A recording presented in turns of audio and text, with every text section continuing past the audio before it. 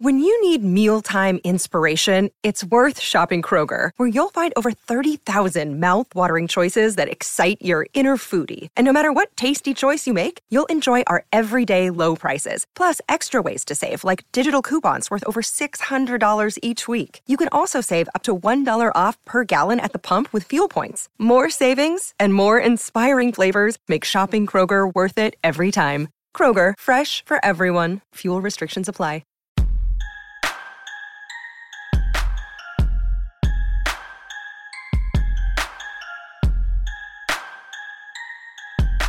All right, welcome everyone to our Friday Orange and Brown Talk podcast. Dan Lobby here with Mary Kay Cabot and Ashley Bastock, and we just heard from Browns GM Andrew Berry, his pre-draft availability on Friday. So, we were just talking about this before I hit record. Sort of a whole lot of nothing, and we had some texters commenting on that when I sent out what Andrew Berry basically did or didn't say, and look, GMs are required to do this. It's a rule. They all have to do it, and most of them are really good at not saying anything. Andrew Berry takes it to a whole new level. But Mary Kay, I guess let's just start here. What did you take away? Like, what stood out to you? I know you've got a couple stories up already somehow. What stood out to you from this presser? Well, I actually did find 2 headlines in there, you guys. So did the best I could. One of those headlines was the fact, of course, we had to ask him about Baker Mayfield saying that he feels disrespected. And why is that still important? Because he's on the trading block right now. So Andrew Berry addressed that and basically said that he feels that they were very, very transparent with Baker's representation.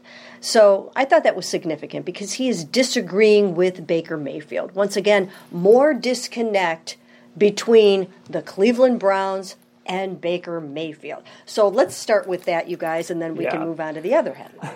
Yeah, it's not really surprising at this point. I feel like there's just such a disconnect between these two parties, and that was obviously a huge part of the problem from the beginning of this. And I know we talked about it more at length after we did our pod reacting to the Baker Mayfield pod.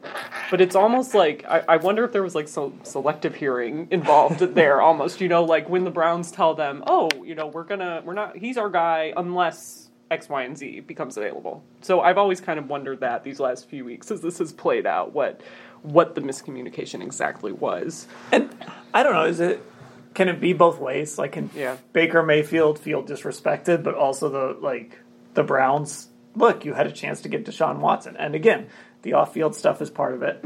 But just simply on the field, he is a better quarterback than Baker Mayfield, significantly so. And I'm sure Baker even would, in his heart of hearts, acknowledge that he is not as talented as Deshaun Watson. So it feels like both sides could maybe be right here.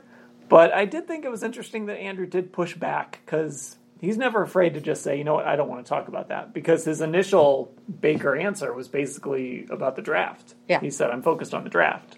But then he did kind of come back and respond to that remark. Yeah, and you know what? I do think that the answer can be both. He can feel disrespected, and the Browns can go out and do what they need to do, and that's business. But I think where the disconnect here is from Baker actually stating that the Browns told me one thing and did another. So he is, in essence, calling them liars, right? Yeah. So I think that's the part where Andrew has to defend himself and has to defend the club for how they do business. Because, in truth, they didn't lie to Baker Mayfield and his reps. But, like you said, Ashley, selective hearing, they heard what we heard. And what we heard was, we fully expect Baker Mayfield to be the starter next year. Oh, and we are going to explore other things, but we fully expect. I mean, they hit that angle pretty darn hard. Yeah. Well, and I know you brought this up too before, Mary Kay, but at that time, at the Combine, when that story came out, it's no one knew anything that was going to happen with Deshaun Watson. No one knew legally what was going on. The landscape changed very quickly. So I think that's also a part of it. There were these circumstances that neither party was in control of. And the other part of it, too, is that desperation, right, that kicked in. I'm sure the Browns looked at the landscape and were like, well, Aaron Rodgers isn't going to be available. Russell Wilson went to Denver. Do we really want Mitch Trubisky? Do we really want Jimmy Garoppolo? Where's the upgrade? And then all of a sudden it's oh, Deshaun will take a meeting with us. And then you go and give him 230. Like, when that opportunity presented itself, on top of just not knowing at the time that it was even going to be a possibility, it's like, oh, okay, this is the moment. The desperation gets worse when you go and have that meeting and you're kind of told you're out of the running, and then you come back and your quarterback's like, well, I want to trade anyway because you went and had this meeting. Like, it's almost like the level, you can see why the desperation kind of ramped up if that was the case. And I really believe that the Browns did not think that all of this quarterback movement was going to take place. I don't even know if they really thought that Russell was going to leave Seattle. I mean, I think that Andrew and the Browns really felt that it would be static, and that, as in previous years, most quarterbacks would land in their previous homes. And all of a sudden, there started to be the quarterback musical chairs. But still, as we've mentioned, they were not going for, just a little bit better than Baker Mayfield. That's not what they wanted. If they could get Russell, if they could get Aaron, or if they could get Deshaun Watson, that's what they were aiming for. They were going for the gusto. But they really, truly did not believe they were going to be able to make it happen. Because think of all the things and all the hurdles they had to cross just to land Deshaun Watson. Weather. I mean, everything. The fact that he would want to stay in the South. The fact that he might be more comfortable in the NFC. I mean, just all these different things. I don't think they ever really thought that they would be sitting here today with Deshaun Watson as their starting quarterback.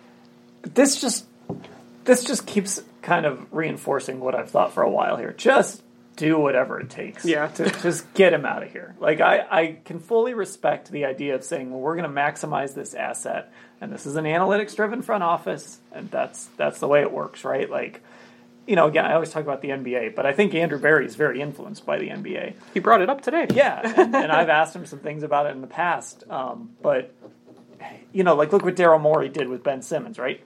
He probably should have traded him, but he waited until the right opportunity came along. And I think the Browns are probably looking at this like, there probably is a real asset there that we could get back. But I don't know. Like, at this point, if we know how Baker is, he might go on 3 more podcasts in the next 3 months if they don't trade him. So I don't know. This just sort of reinforces this idea of maybe you just got to suck it up on this one and just take the hit. Because on top of that, I don't know what you're getting back for Baker, even at the highest value. Well, I would tend to agree with you on that, Dan, and I've been giving this actually a lot of thought, because at one point I was going to write a column just saying, let's get this over with. Like, let's get him out of here. Let's move on. But then I started to think that Andrew Berry also has to make a statement. He has to make a statement that says players that come to play for the Cleveland Browns cannot just dictate what they want to happen. I'm the boss, and I'm in charge, and this is how I'm going to do business. And if it benefits the Browns, I'll do it. But I'm not out here, just doing favors, and you're not going to, kick and scream. And I'll tell you what, the climate was a lot different at that combine when they did talk to Baker Mayfield's agent, Tom Mills. There was a spirit of cooperation back then. And it was, hey, if we do happen to land one of these elite quarterbacks, we'll do everything that we possibly can to help Baker land in a good spot. Mm-hmm. Well, that's out the window now. And that went out the window when he asked to be traded after Deshaun Watson turned them down, supposedly.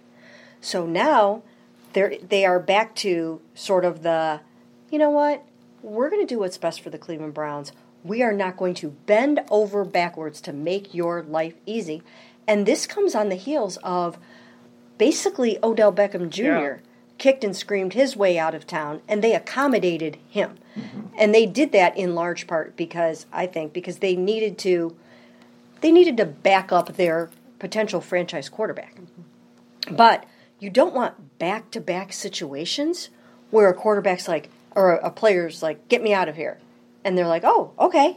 Here's the door. We'll open it for you. And you need anything packed? We'll help you out. You need a lunch? You need a little box lunch on your way out? I mean, we got you.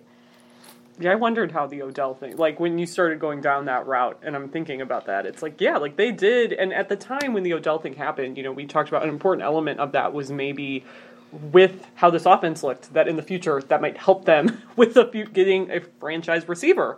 And I do think back then it was like, okay, like you can see why this might be beneficial down the road, even though it's not super beneficial in the immediate. But yeah, to have it happen back to back would be, I think, a totally different climate. So that's interesting, because a question I was thinking about asking, but it was one of those weird, like, I don't know how to really word this, and I don't know if this is the right setting to ask it, but we're seeing, right, like Deebo Samuel just demanded a trade. Tyreek Hill gets traded out of Kansas City because they didn't want to pay him. We're seeing more and more players saying, pay me or get me out, or I don't like my role, get me out, right? It's the NBA thing. These guys have watched NBA players do it going back to 2010. So I'm curious, like this team tries to be ahead of the curve. They try to, contingencies upon contingencies. They're probably watching this thinking like, we've got to be prepared. And we've got to understand this is probably the new reality of the NFL. I mean, 2 years from now, is Amari Cooper going to say, hey, I want $30 million a year because that's what everybody else is getting, so pay me or trade me. And maybe this is, you give in on Baker, you gave in on Odell. You might be onto something there, Mary Kay, with this idea of we're going to set the tone that when you come play for us, we'll take care of you, but we're also not going to bend over backwards to just give in to whatever you want. Yeah, and the first example of this was when David Njoku asked to be traded. And Andrew Berry was like, no. Right. Not happening, right?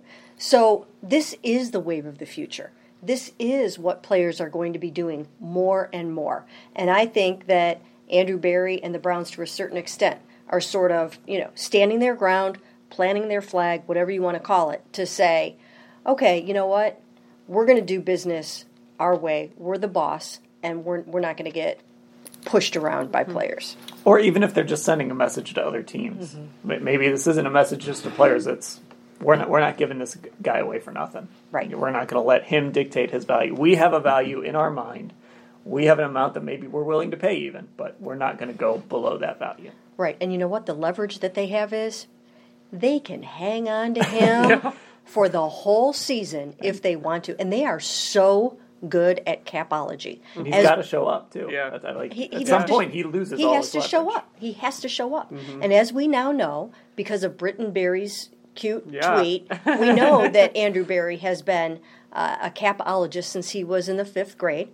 And so these guys are so good at managing the cap that they can absorb this $18.86 million hit for the entire season if they have to. Yeah. They can go ahead and do it. And at this point, if that's what is best for them, that's what they're going to do. And I know it's not like the exact situation that Andrew Berry was talking about, but today when we were kind of asking him about his strategy in drafts, like he talked about how he's developed this patience over the years, and I also wonder how that, has carried over to other things like this, that he's willing to sit there and just wait and kind of see how the landscape looks and wait until the leverage kind of swings in their favor more. It's funny because we've talked about it with coaches, how coaches, we're into an era of coaches who grew up playing Madden. Right, and so they go for it on 4th down, and they don't like to punt, and that sort of helped the analytics movement. Andrew and some of these younger GMs, right, when I did that story on Andrew, it was like Christmas when they would go buy them the Madden games, and they would start franchises and kind of do what what Britton tweeted out, kind of that sort of stuff. There's a whole bunch of young GMs that have been growing up doing cap management and roster building and that's been there, whether it's on a video game or whether they're doing it on paper or whatever. They've all kind of grown up in this world as kids, and now that's sort of translating over. And Andrew's 30?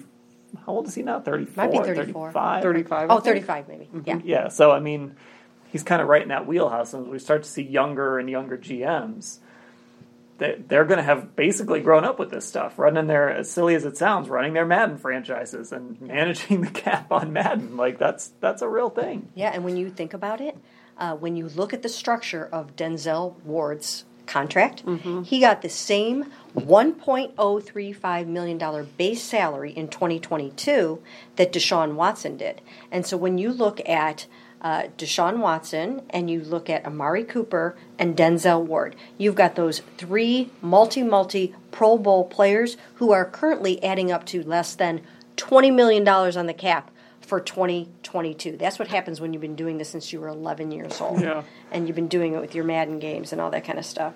It's also why I'm convinced that like all this cap space they have, like Landry might be back, Clowney might be back, but I also think they're going to save some to keep rolling over and rolling. And we might come to a year where this team actually has like $300 million in cap space because they've rolled over all this. I mean, it's a hard cap in name only. You can basically make it a soft cap for yourself, and I think they really value that. The other thing I want to touch on is trading up. He didn't rule out trading into the first round, but he certainly didn't rule it in, I guess. It was sort of it's unlikely to happen. Mary Kay, I asked you this on the video we just recorded. Do you believe him? You know, I do believe him because I do think that it really would be cost prohibitive to try to climb back up into the first round. Starting at number 44, you'd have to give some things up maybe into next year, and you already don't have your first round pick for next year, and you don't have your third round pick for next year. And, so they, again, need to not be giving away too many picks right now. So I actually took from that today that I think they probably will stay there at number 44. If they move anywhere, maybe it would be up like 2 or 3 spots because somebody's about to jump you and take a guy. But I think they'll probably stay in that vicinity. Yeah, I mean, did you believe it, Ashley? Yeah, I mean, that's like one of the most definitive things he said today, I think. So when he says something like that, I think in the little interaction I've had with Andrew Berry in the time I've been working here, I am more inclined to believe him. And it's kind of like what we saw the last couple of years with him, right? It's not like he traded up in the first round last year, but he did trade up to get JOK slightly into the second round because they didn't want to let somebody else scoop him up. So I do think, I still wonder kind of like what we talked about, what we've been talking about with like somebody like George Pickens, for example, if they were to fall in love with a receiver or somebody who could potentially go in the 30s, if they would be willing to trade up a little higher in the second round to get him. But the first round, I kind of agree with Mary Kay, just in terms of the assets that they have right now, they can't be giving away too much. Yeah, I think if there's a move up, it's like to 39. But again, I also think it's almost more likely that 44 will come up and there'll be like 5 guys they like and they'll move down because they want draft capital. That's something they value. They will always value that. They will always value adding picks. It's when you can go get a quarterback, obviously that changes that. But generally speaking, they're not going to want to give up just tons and tons of draft capital. And the wave of the future, it seems, is that teams are willing to give up these first-round picks to get what they want, to go out and go all in and get yourself a Super Bowl. I mean, that's what's happening lately, and I think we're going to see more and more of that over the years. Teams are going to not necessarily try to draft their quarterback at number 1 or number 5 or whatever. They're going to go out and buy themselves a quarterback, and there are a lot of good quarterbacks in the NFL right now, and young ones. Yeah. So I think we're going to see more quarterback movement as the years go by. Yeah, that Rams model, basically, which Andrew Berry did get asked about that directly today, too. And, I don't think this is going to happen, but, what if, just completely in theory, what if Joe Burrow wants this huge amount of guaranteed money and the Bengals don't guarantee lots of money and they hedge? And so what if he says, yeah, all right, that's fine. Trade me. Somebody else will give it to me. Yeah. I don't think that specific situation would happen, but I think we will see moments like that. And then the other thing we'll see is we're going to see teams giving up Trent Richardson. The Trent Richardson trade came up today. We're going to see teams making the ridiculous, you're trading first-round picks for a running back? We're going to see teams overcompensate for positions where they shouldn't. Right. But, yeah, I think there's going to be some quarterbacks who, if they're not getting the money they think they deserve, especially after seeing what Deshaun got, they might say, fine, if you're not going to give me that, somebody else will. And they'll give you 3 first-round draft picks for it. Mm-hmm. Yeah, look at Kyler Murray right now as we speak is, unhappy with the Cardinals. So I think, this is going to change. This is changing the landscape, the quarterback landscape in the NFL. All right, I think that's everything. He didn't say a whole lot, obviously. I actually thought today was a very personable Andrew Berry. was. Maybe he was just relieved. They got through the really awful, ugly press conference they had to get to, and maybe he was just relieved to be sitting in front of us talking draft today. If you can get him to talk about the movie Draft Day, which was accomplished today, no doubt that the personality will come out. And we have a streak ourselves going, right? We did it again. This is why I turned to Dan and I said, this is the third day in a row Draft Day has come up, and boy, will I be mentioning it. This is the third day on the podcast. We are on a roll. The only other thing, real quick, is that I think that we know this about Andrew by now. Just because they do need another starting receiver doesn't mean he's going to be on the hunt for one at number 44. Mm-hmm. They're going to stay true to the board, and when number 44 comes up, they will take the best available player. I really believe that he will do that over the years. Can I throw this out there? Oh, go ahead, Ashley. I was just going to say, another thing that we've been trying to get at with him since the Combine, and I know we talked about it a lot that week, is, what he values in a receiver room. Do they want the receiver room, I think, Dan, the phrase you uses, to look like a basketball team, right? All these different, a different starting five on the basketball team, and he, we asked him about that again today, and it was just more of the best guy available. You don't get a sense that they feel like they're missing something specifically that he's going to target in that way. But I do think that maybe receiver takes on an outsized value, again, because we just saw Tyreek Hill get a bunch of money, and Stephon Diggs got a bunch of money, and Deebo Samuel once traded to get a bunch of money. We're seeing this receiver market explode. I mean, Devontae Adams, did he get 30 a year? Mm-hmm. Something like that. So now you get a receiver at number 44. If that guy can be a number one or number two guy, that is incredible value. And so I think that receiver position is going to drafting receivers is going to become just as valuable as not just as valuable, but it's like drafting quarterbacks. Yeah, absolutely. And it just keeps bringing to mind that they got an incredible bargain on Amari Cooper. Yeah, fifth-round pick, and they're paying him $20 a year. I mean, my goodness. Right after that trade, boom, the receiver market skyrocketed. So it'll be interesting. But you're right. I mean, if you can find those are value positions right now. Yeah, that rookie cap is going to be. We've seen what it did with quarterbacks when you get that rookie quarterback who's really good, or when that rookie deal quarterback is really good. What you can do, Joe Burrow is the most valuable. Justin Herbert. These guys are the most valuable assets in football right now because they cost nothing compared to the rest of the market. You start to get those receivers. So I still think it's probably going to be receiver at 44, unless there's a run and there's just nobody there. Then they might go edge rusher or tackle or something like that. I mean, if I were the GM, if I were running the team, I'd still get that receiver as high as I possibly could. Because, what if Amari Cooper gets injured and can't play for 4 or 5 games? Yeah. You still need a couple of really good receivers on this football team. Yep, I agree. All right, I think we're set. Our Andrew Berry reaction pod to him. Was this a pod about nothing? This is like a Seinfeld, our Seinfeld podcast. All right, so that'll do it. We've got a big draft roundtable coming your way over the weekend, so make sure you're subscribed so you get that, and make sure you're Football Insider subscriber, cleveland.com/Browns, the blue banner at the top of the page. We will talk to you all later.